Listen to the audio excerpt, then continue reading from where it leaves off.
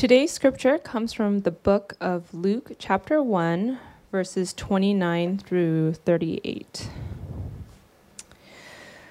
But she was greatly troubled at the saying and tried to discern what sort of greeting this might be.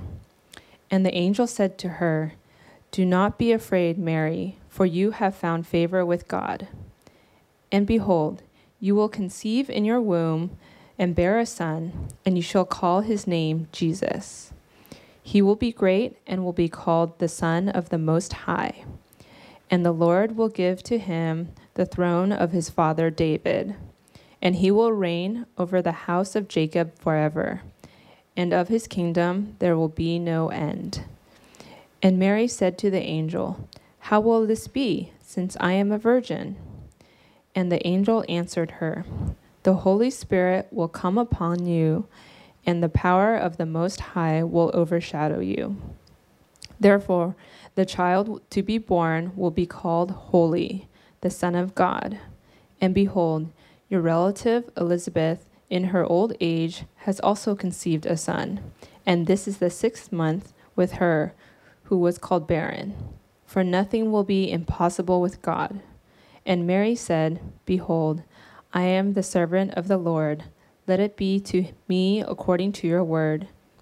And the angel departed from her. This is the word of the Lord. Good afternoon, everybody. Merry Christmas. I know it's about a week early, but I love Christmas, and I want to squeeze every little bit out of it that I can. Christmas is definitely my favorite time of the year. I'm sure I'm not the only one, right?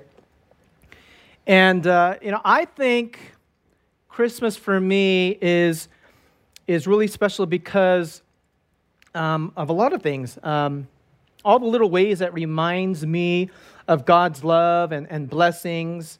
As little kids, I think we're a little center here. As little kids, we remember the excitement of, going to the Christmas tree and finding a present there that wasn't there the night before, and you're like, "Oh my goodness, it was Santa Claus." If your parents did that sort of thing, maybe some of you didn't, but my parents did that. They tricked us, and so we thought that Santa Claus was real, and I thought that reindeer, were real, and but that kind of added to the mystery and excitement of Christmas as a child. And then as, adults, we like to give gifts, and we like to see, the faces of our kids just light up, and they're like, jumping up and down for joy. And, we're just thinking, man, they're so happy about this little gift that we got them. And I wish they could be so happy about other things, right? But we get to see that pure exaltation of the kid, receiving a gift. We have times that we can spend time, with our family and friends. We can have parties. We can have ugly sweater, Christmas parties. I like those. Those are fun because that's a chance for us to actually, especially the hoarders, right? We get to actually show off because, man, you actually kept a sweater from 1980, and we get to actually use that and win a contest or something. I don't know. By the way, this is not this upcoming potluck. We're not having an ugly sweater contest, right? So if you see somebody wearing a sweater but you think it's ugly, just, don't say anything because you don't know. Just be on the safe side, compliment them. So there's all these wonderful reasons, right, why we enjoy Christmas. And, like I said before, it just reminds me of all the little ways that God loves us and blesses us, and we get to celebrate that together. And so this is all kind of a reflection of Christ and the loving relationship that he has, created, he has forged with us. And so in that vein, I want to share with you, I'm really excited about getting to share with you today a blessing that I know that God wants to impart to you today. He really wants you to get this because it's been such a blessing for me, especially in the last few months. I may have some time at the end to share that a little bit. So let's start, okay? One of the main things that will help us today is to start off with this understanding of Christmas. Christmas Day is about the arrival of something or someone that we have been waiting for, right? Or at some point in history, people were waiting for. And so like waiting for a gift and, finally it arrives, or waiting for something that you ordered on Amazon and you saved up all your cards, Amazon cards that you got, and you finally use it for this and it finally arrives. Christmas Day is about the arrival of something that you have been, someone who has been eagerly awaited for in history. And so Christmas, different historians talk about when Jesus was actually born. Was he actually born in like December, winter here in the northern hemisphere? There's, it's debatable, but that's not the point. The point is that all the Christians around the world at some point decide, you know what? There should be a day where we celebrate the fact that God is with us, the fact that God did not forsake us, the fact that God did not forget all of his promises to us. And that day, they decided, would be Christmas Day, the day that we celebrate with Christians all around the world that the Savior, whom we have waited for, has finally arrived. Finally arrived, all that waiting. And so, all that being said, all of that could mean absolutely nothing if not for one very important thing. There's a very important ingredient that is required for anyone to benefit from the blessing of Christmas, a true blessing of Christmas. And without this ingredient, we could just totally miss out. And that ingredient is faith. Faith. If I don't personally trust in Jesus, then how can I have a personal relationship with Jesus? And if I can't have a personal relationship with you, then Christmas is just, it's just another day for corporations to make a whole lot of money, right? That's all it is. Or it's a time to like go celebrate and get time off work or school and hang out with my buddies. And that's all Christmas is. Because if I don't believe that Jesus is who he says he is, if I don't have faith, Christmas just becomes nothing. Faith is kind of the topic I want to bring to you today, and that's the title, right? It says Christmas and Mary's Challenge of Faith.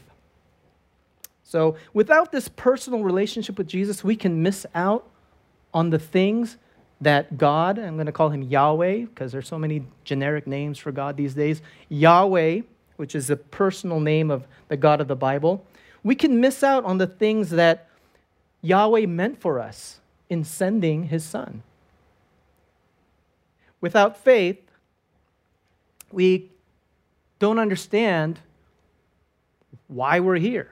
We don't understand who God is. We don't understand any of that if we don't trust that Jesus is who he says he is. Now, I understand that having faith sometimes, as essential as it is really hard to do, right?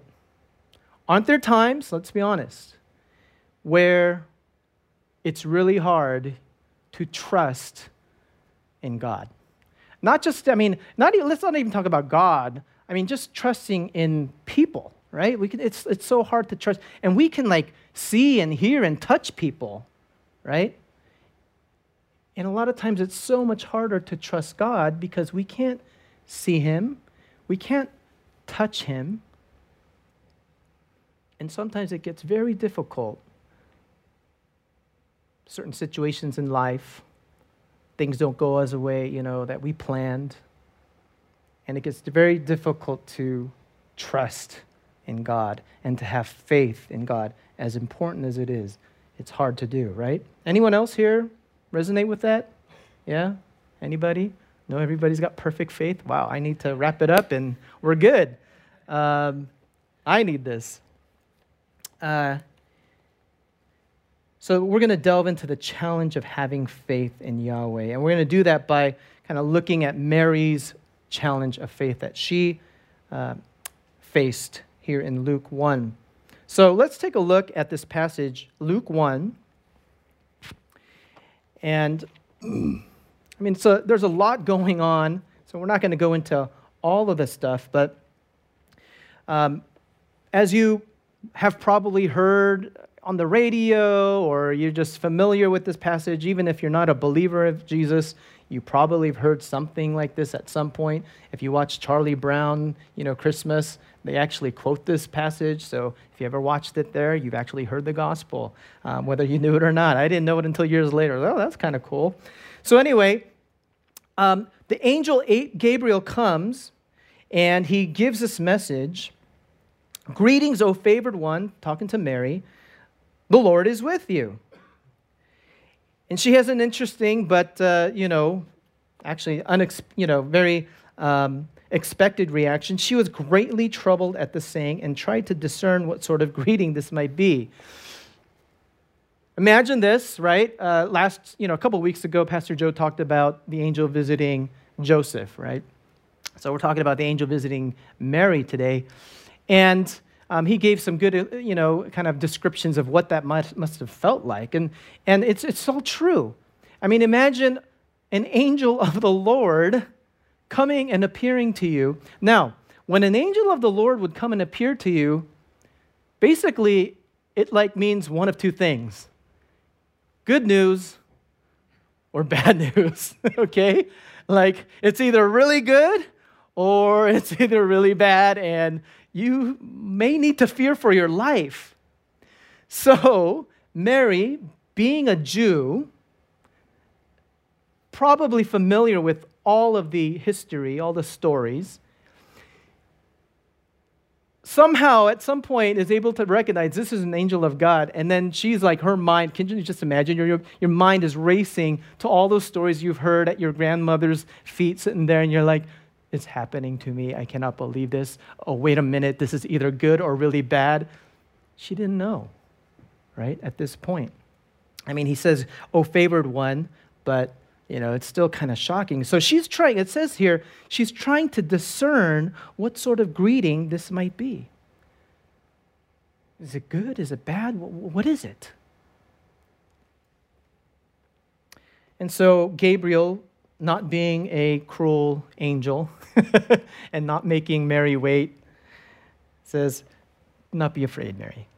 The angel of the Lord Gabriel is very compassionate. "Do not be afraid, Mary, for you have found favor with God." And so he goes on to tell her what's going to happen. "You will conceive in your womb and bear a son, and you shall call his name Jesus," which, again, is worth mentioning. Jesus is actually the Greek version of the Hebrew name Yeshua, which means salvation, which implies salvation from Yahweh, okay? So it kind of loses its sense, right? Jesus is what does Jesus mean? Actually, Jesus has a meaning, Yeshua, salvation. So again, think about this. This is Mary listening with her Hebrew ears and her Hebrew, her Jewish mind and culture, when the angel comes to her and says, "You shall call him Yeshua," salvation. It's like, whoa, wait a minute. What's going on here? Gabriel continues, He will be great and will be called the Son of the Most High. And the Lord God will give to him the throne of his father David, and he will reign over the house of Jacob forever, and of his kingdom there will be no end. This, guys, is literally a messianic announcement from the angel. If you are a Jew and have been paying any kind of attention to your parents or grandparents or whatever, forms of schooling or training or oral traditions that they had, you would understand that whenever you hear these kinds of words, Son of the Most High, the throne of the Father David, reign over the house of Jacob forever, and of his kingdom there's no end, you automatically know, oh, we're talking about the Messiah, the prophesied one, the Mashiach, as they say. So, Now, Mary, having heard this, I don't know, one day when we all are together after Jesus returns, it'd be fun to have a conversation with Mary, right? What were you thinking? In the gospel, it says that your first question was, how will this be since I'm a virgin? But I don't know. I would have, if I were you, my first question would have been, wait, me? You want me to be the mother of the Messiah? Oh, mama, I'd be scared. I'd be shaking my boots. I'd be like, no, I don't want this. I'm not worthy. Like, I can't. This is too much pressure. Think about that. You must raise the Messiah of the world. I don't even know how to change a diaper, right? I don't even know how to nurse a baby, and you want me to raise up the Messiah of the world? But she does ask another rational question. I'm a virgin, so how am I going to have a son? And so you can see, in the face of this ridiculous pronouncement from an angel, let's remember, this is an angel, she's processing. She's first shocked, right? And she's trying to discern what kind of greeting this is going to be. Like, should I run? Is this angel going to chase me and strike me down? Or is this like a good thing today that this angel is talking to me? And then she understood what the angel said and is starting to understand and well, wait a minute. Right? So she's asking a follow-up question like, how can this be because I'm a virgin? So she's processing this. She's going through this challenge of faith. Right? And the angel answered her, verse 35, the Holy Spirit will come upon you, and explains everything. The power of the Most High, who is Yahweh, will overshadow you, will envelop you, is the Greek word. Therefore, the child to be born will be called holy, because it's from God, the Son, capital S, Son of God. And behold, your relative Elizabeth, in her old age, has also conceived a son. And this is the 6th month with her who was called barren. Verse 37, for nothing will be impossible with God. So Mary's asking the question, how am I going to conceive a son? I'm a virgin. And then she probably knows about Elizabeth's situation, because later on we find out, and we'll get to it, she actually visits Elizabeth, her relative. So close enough to know that Elizabeth is much older than she, and she's been married for much longer to a man named Zechariah, and they are barren. They haven't had any children.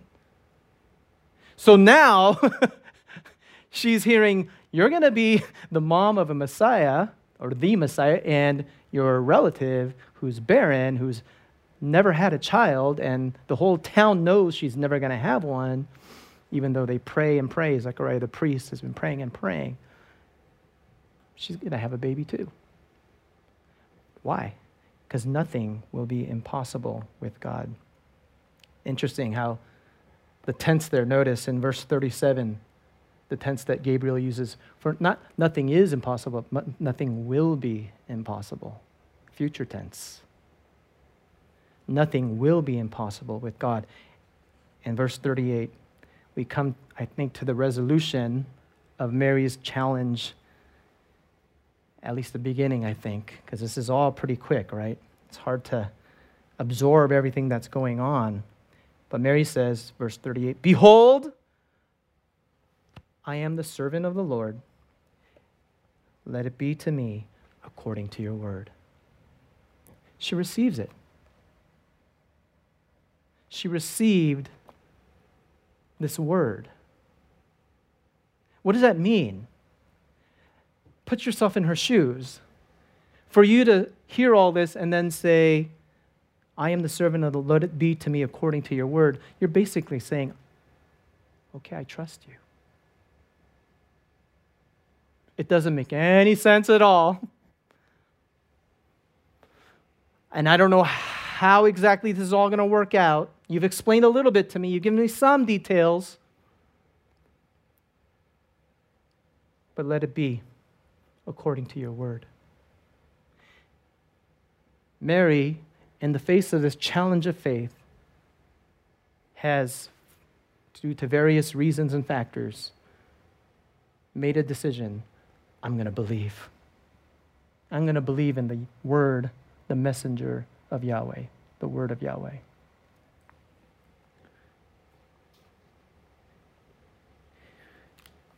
Now, remember that Mary was a Jew.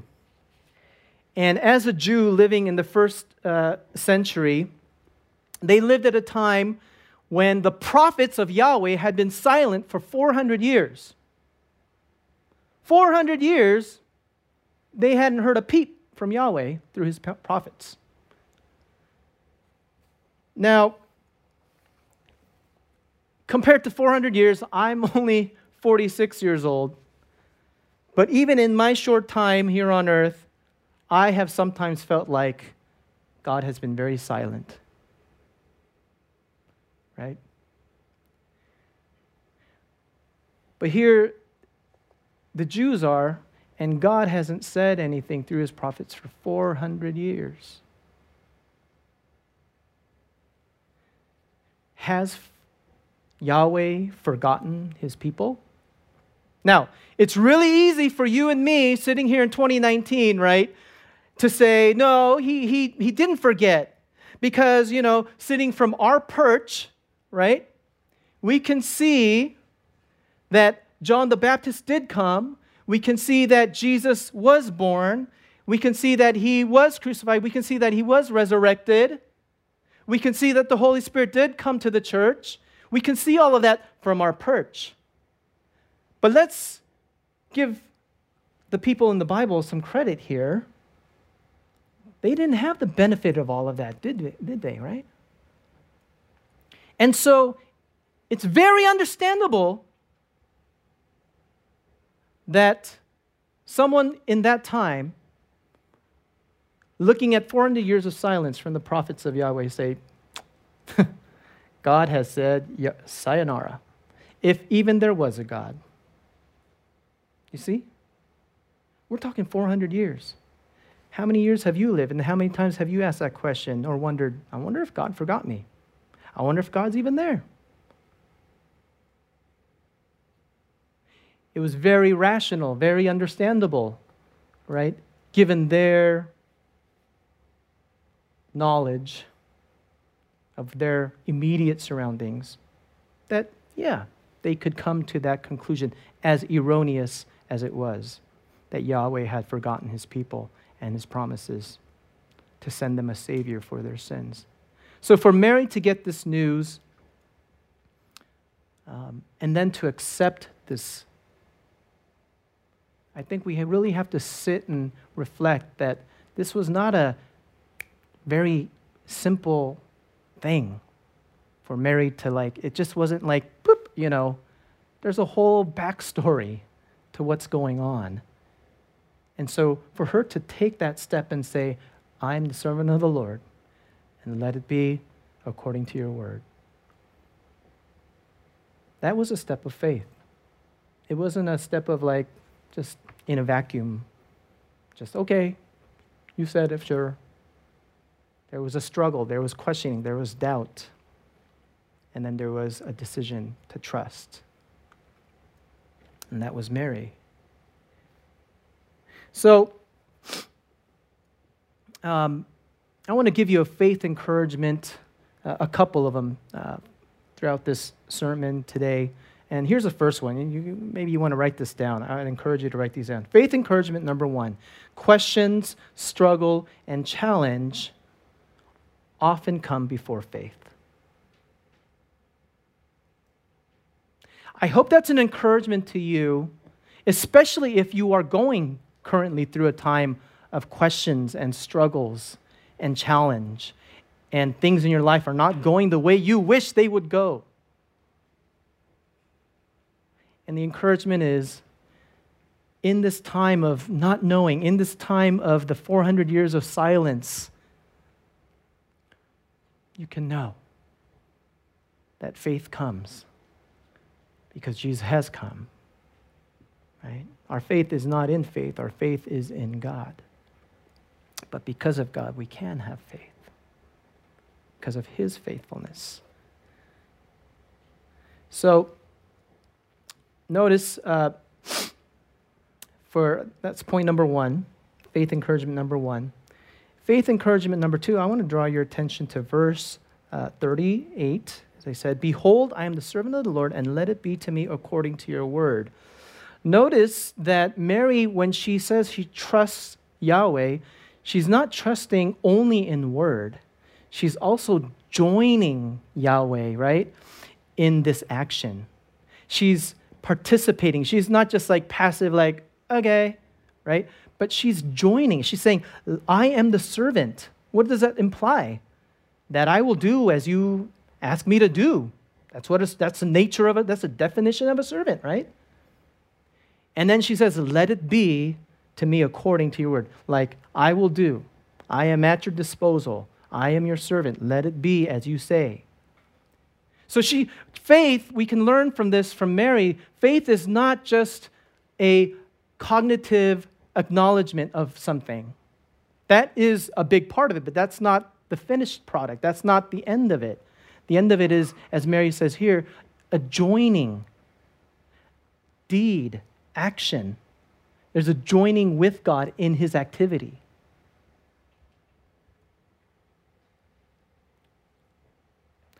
So faith encouragement number two is that you can see that your faith will result, as small as your faith may seem, it will result in some kind of fruitful action, in some kind of fruitful outcome. And in your faith, as you come to these challenges and struggles, you'll get to enjoy the privilege of joining with God in his divine activity. Think about that. Imagine putting that on your resume. I have joined with God in his divine activity to redeem all of the cosmos. That's a pretty cool resume. And that happens in faith. Because we trust in faith. We have faith, right? We trust not only with our words, but we trust with our actions, as the book of James says over and over again, right? The completion of faith is actions, it says. Faith without works is dead, it says. So that's faith encouragement number two. Number three, faith encouragement number three, we go to this story here that follows right after picking up in verse 39. Mary visits Elizabeth. And so remember, Elizabeth has just realized that she's going to have a baby. She's been barren she's an old woman. Did not expect to have a baby, but now they're going to have a baby. And then Mary comes and visits her. And then literally, when Elizabeth hears Mary greet her, the baby inside of Elizabeth leaps in her womb. And then Elizabeth is filled with the Holy Spirit, and she exclaims with a loud cry to Mary, "Blessed are you among women, and blessed is the fruit of your womb." And why is this granted to me that the mother of my Lord should come to me? She already knows that this is the Messiah.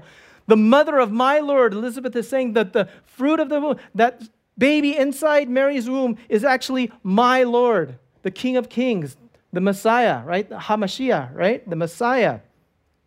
And what kind of favor is it that you should come to me, the mother of my Lord? For behold, when the sound of your greeting came to my ears, the baby in my womb leaped for joy. That's John the Baptist, right? John the Baptizer. And blessed is she who believed that there would be a fulfillment of what was spoken to her from the Lord. Wow, talk about prophetic words. Listen to that verse 45. And blessed is she who believed that there would be a fulfillment of what God had spoken.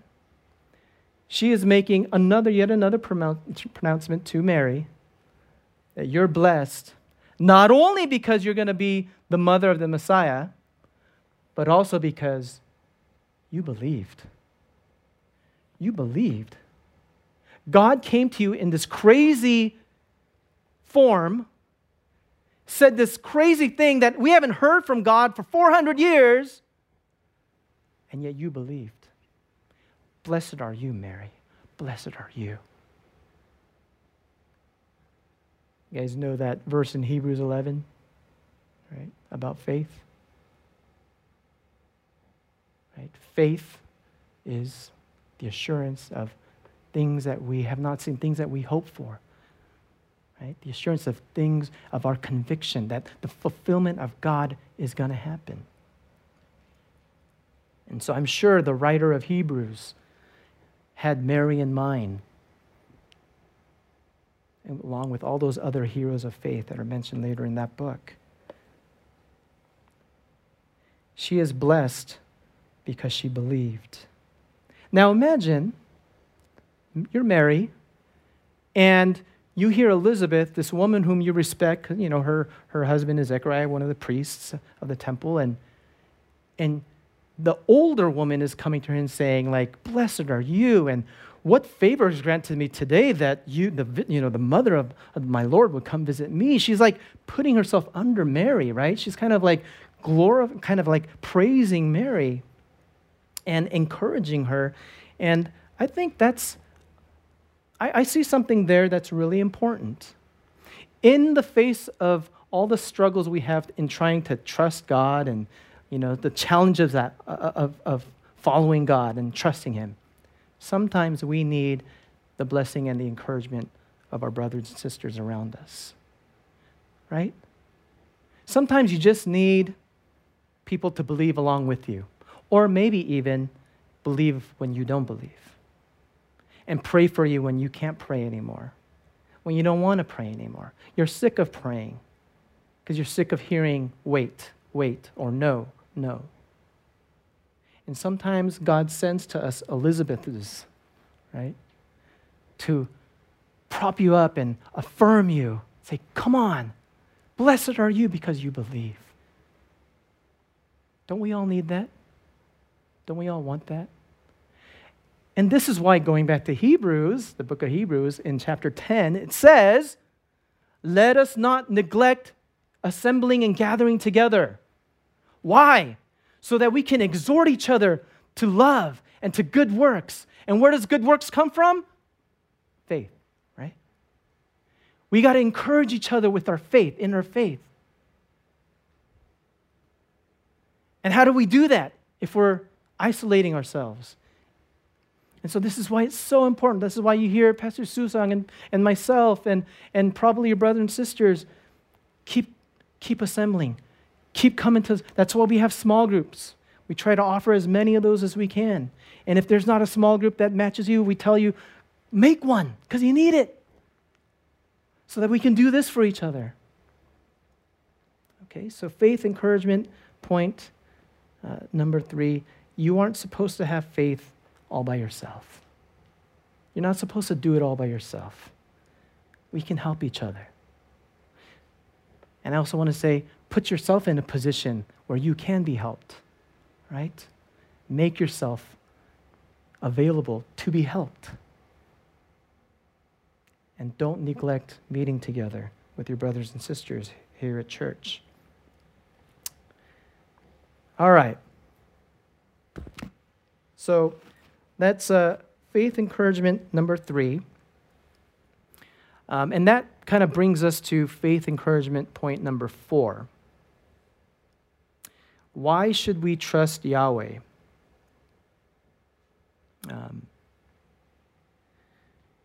We should trust Yahweh because He has a perfect track record. It's as simple as that. Because He has a perfect track record in both word and in deed. And if you knew somebody who kept every promise that he ever made and never, ever welched on any of them, never broke a single promise, and if you also knew somebody who had amazing, ability to just like do everything that he put his mind to do and had this power and ability, you would think, among many things, I can trust this person. If they say something to me and make a promise to me, I can trust them. Like, I can trust them like, if I can't trust him, I can't trust anything, right? We can trust Yahweh because he has a perfect track record in both word and deeds. And so here are a couple of verses.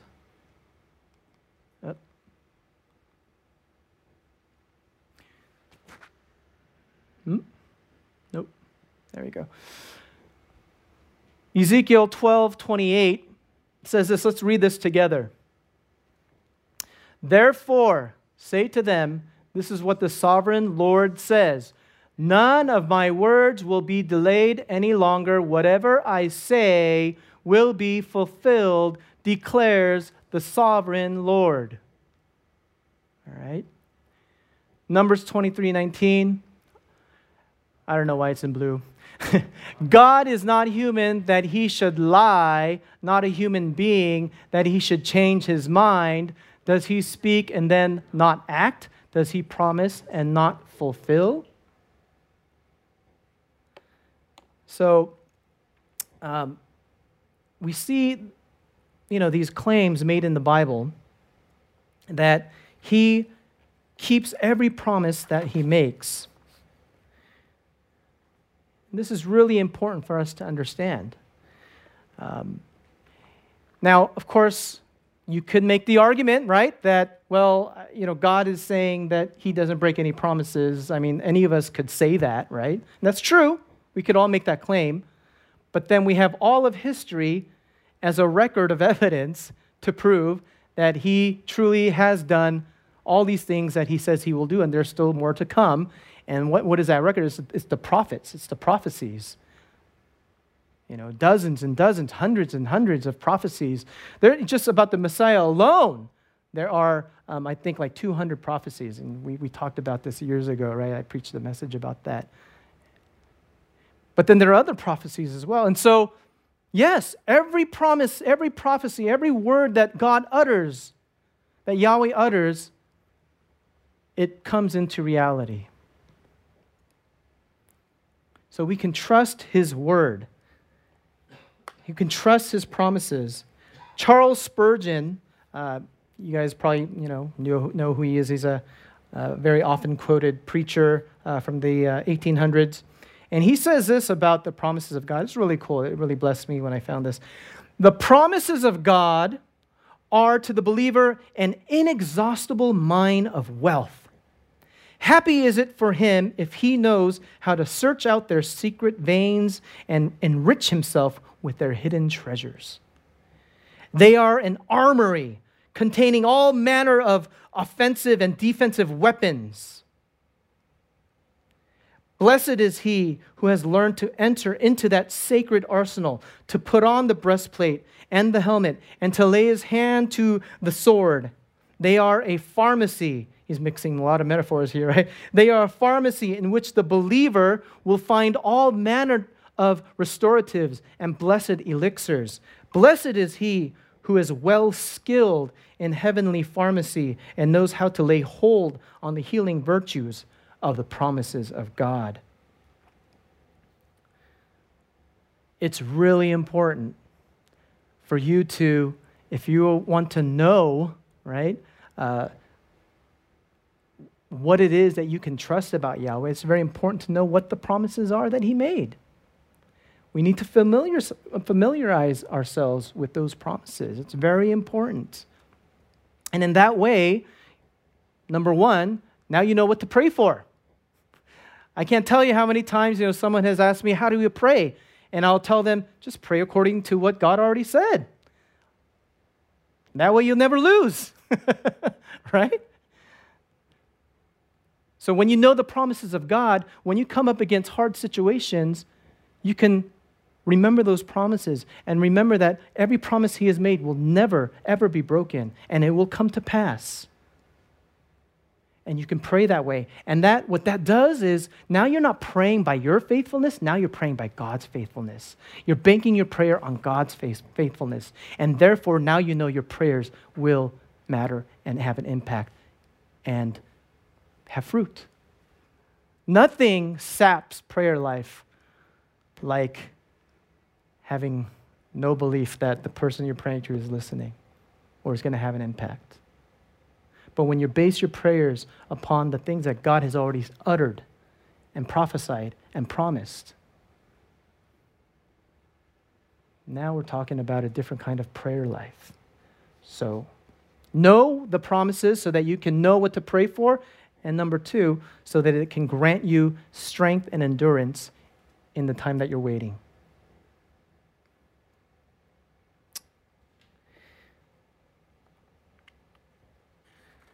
So those are his words. Really quickly, I want to go through his actions.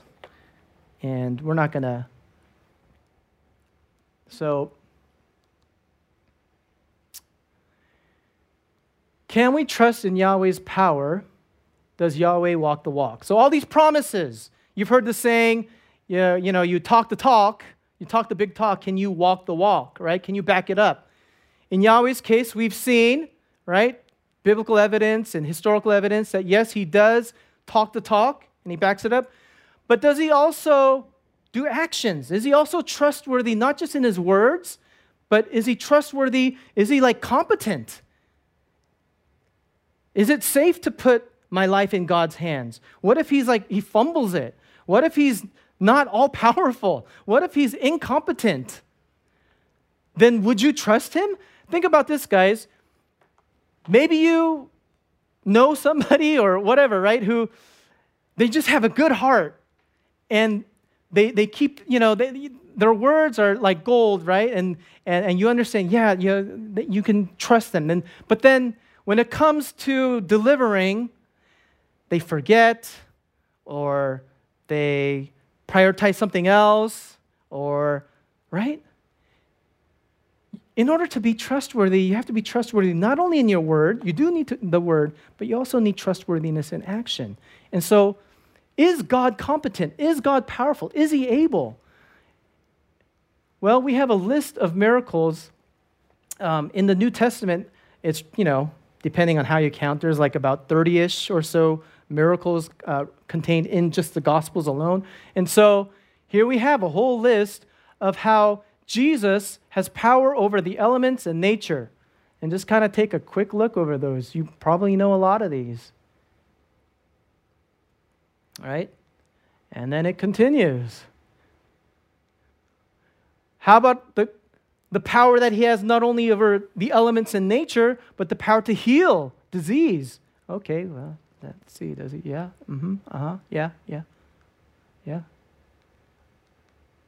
Oh, there's more. Okay, yeah. Yeah. Okay. That's a pretty good resume, Jesus, right? That's a pretty good track record. But what about when they die? Can you raise people to life? Oh, yeah. He did that a couple of times, yeah. And that also happened not only through the incarnate version of Jesus, but it happened in the Old Testament as well, that people come into life. This isn't even talking about, it doesn't mention when Jesus was, when he was crucified, the tombs broke open and people who were dead for years came back to life. That actually happened. Look it up in the Gospel. So, yeah. So what I'm doing for you here is I'm helping us to remember that Yahweh is trustworthy. You may have struggles right now. You may have challenges right now to your faith, like Mary. But you can trust Yahweh. You can trust the Son of God, Jesus, because he is trustworthy in his word and he is trustworthy in his actions. He is powerful. He is competent. He is supremely competent. There's no reason for you to have any anxiety to place your life in the hands of this God based on this historical evidence. God has a perfect track record. I want to close with Mary's song, going back to this Luke chapter 1. After her, well, not after, but at the end of the visit with Elizabeth, her relative,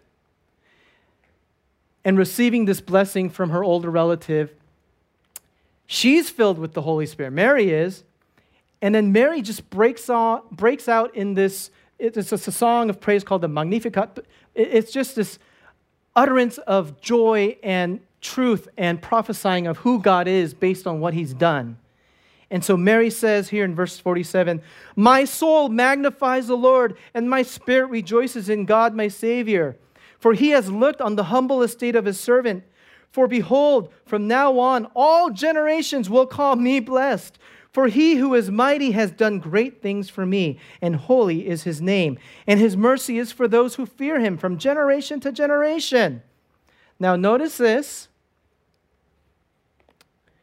This kind of gives us a little window into Mary's ability to have faith. And maybe we can learn something. Maybe this will help you. And I hope it does. Notice the verb tenses from verses, is that up there? Nope. No, I don't think it's up there. Okay. Well, you should have it on your phones. Notice the verb tenses in verses 51 through 55. All the verb tenses are in the past. So God has already proven. Past means it's already done. It means it's a fact. It means it doesn't matter if you believe it or not, it happened. It's a deal.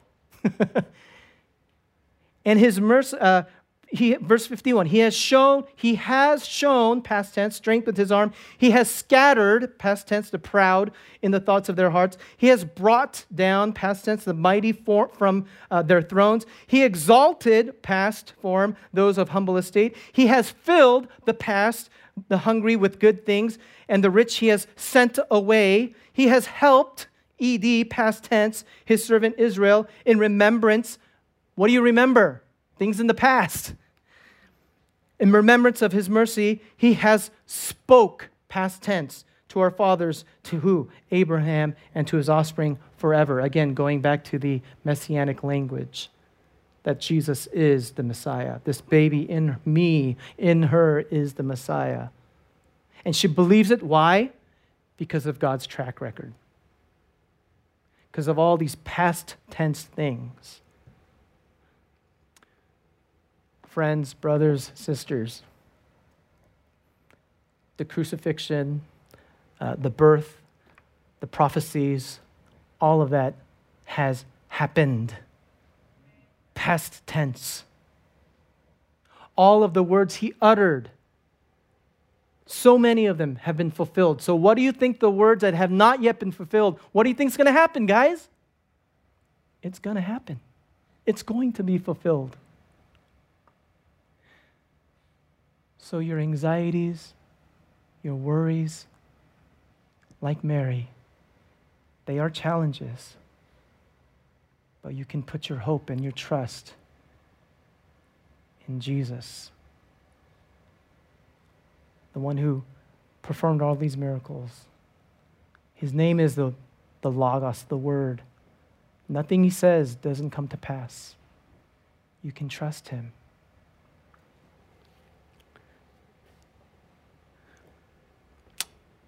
Let's spend some time right now to bring some situation in your life, some relationship, some circumstance where you are like, I hear you, preacher, but it's hard. Don't worry. I want to give you this good news. In Luke 1:50, that's the very middle of her song, before she breaks out into the past tense, notice the verb in verse 50. It's a present tense. It's kind of a present imperfect tense, meaning it's going to continue. And she says this, in the Holy Spirit, she says, and God's mercy is for those who fear him. Another word for fear is trust. Have faith. His mercy is for those who fear him from generation to to generation. What she said generations ago still applies today to any who put their trust in Jesus. And when that angel Gabriel told Mary earlier in the chapter that the Son of the Most High will overpower you, will envelop you, and you will conceive, and he will be the Messiah. And what does he say? The angel says, he will save you from your sins. His name is Jesus. Again, not just Jesus, Yeshua, which means salvation. From what? Sin and death. Mary believed, think about this, Mary believed in Jesus before Jesus was even conceived. And thus, she was counted righteous. She didn't have to do anything. She just heard, struggled maybe, and then decided, I trust. I have faith in this God who's going to grow in me. She believed in the Savior before it was even in her. That's just a weird, crazy thought, but she did. And the same Jesus who was conceived in Mary came to save you from your sins too. And in Luke 1:50 it says, his mercy is for you who put your trust in him from generation to generation. Would you take a minute right now and just maybe on your note sheet, jot down, maybe you have a bunch of situations in your life where you're just having a hard time trusting Yahweh. It could be anything. A work situation, a family situation, a health situation, a financial situation, and you're just having a hard time just trusting God. Write that down. As you hold that piece of paper with your top anxieties and worries and areas that you're struggling to trust God in, I want to give you another reason to be able to surrender and let go and let God. While we were still weak, at the same time, Christ died for the ungodly. People will scarcely die for a righteous person, though perhaps for a good person one would dare to die. But God shows his love for us in that while we were still sinners, still nasty, no reason to love us, no reason to love us, no reason to love us, Christ died for us. We have now been justified by his blood. How much more shall we be saved by him from the wrath of God? And then, that's in Romans 5, in Romans 8, here's this amazing thing. So what shall we say to all of this? If God is for us, who can be against us? Say that, everybody. You can trust. And this is one of my favorite verses. Read this all together. He who did not spare his own son, but gave him up for us all, how will he not also with him graciously give us all things? He's already given you his son. You can trust him that he's not holding out. He's not like, oh, I better hide this from, Jane. I better hide this from John. I'm holding out on them. No, he already gave you his best. How will he not graciously give you all things that you need? You can trust. So that thing that you wrote, you can apply this promise that he uttered and trust. And we're going to spend some time praying. So take some time right now and just pray and apply this promise of Romans 8:35 and 32 and promise and take that and apply it to all these areas of struggle and challenge that you have in your heart.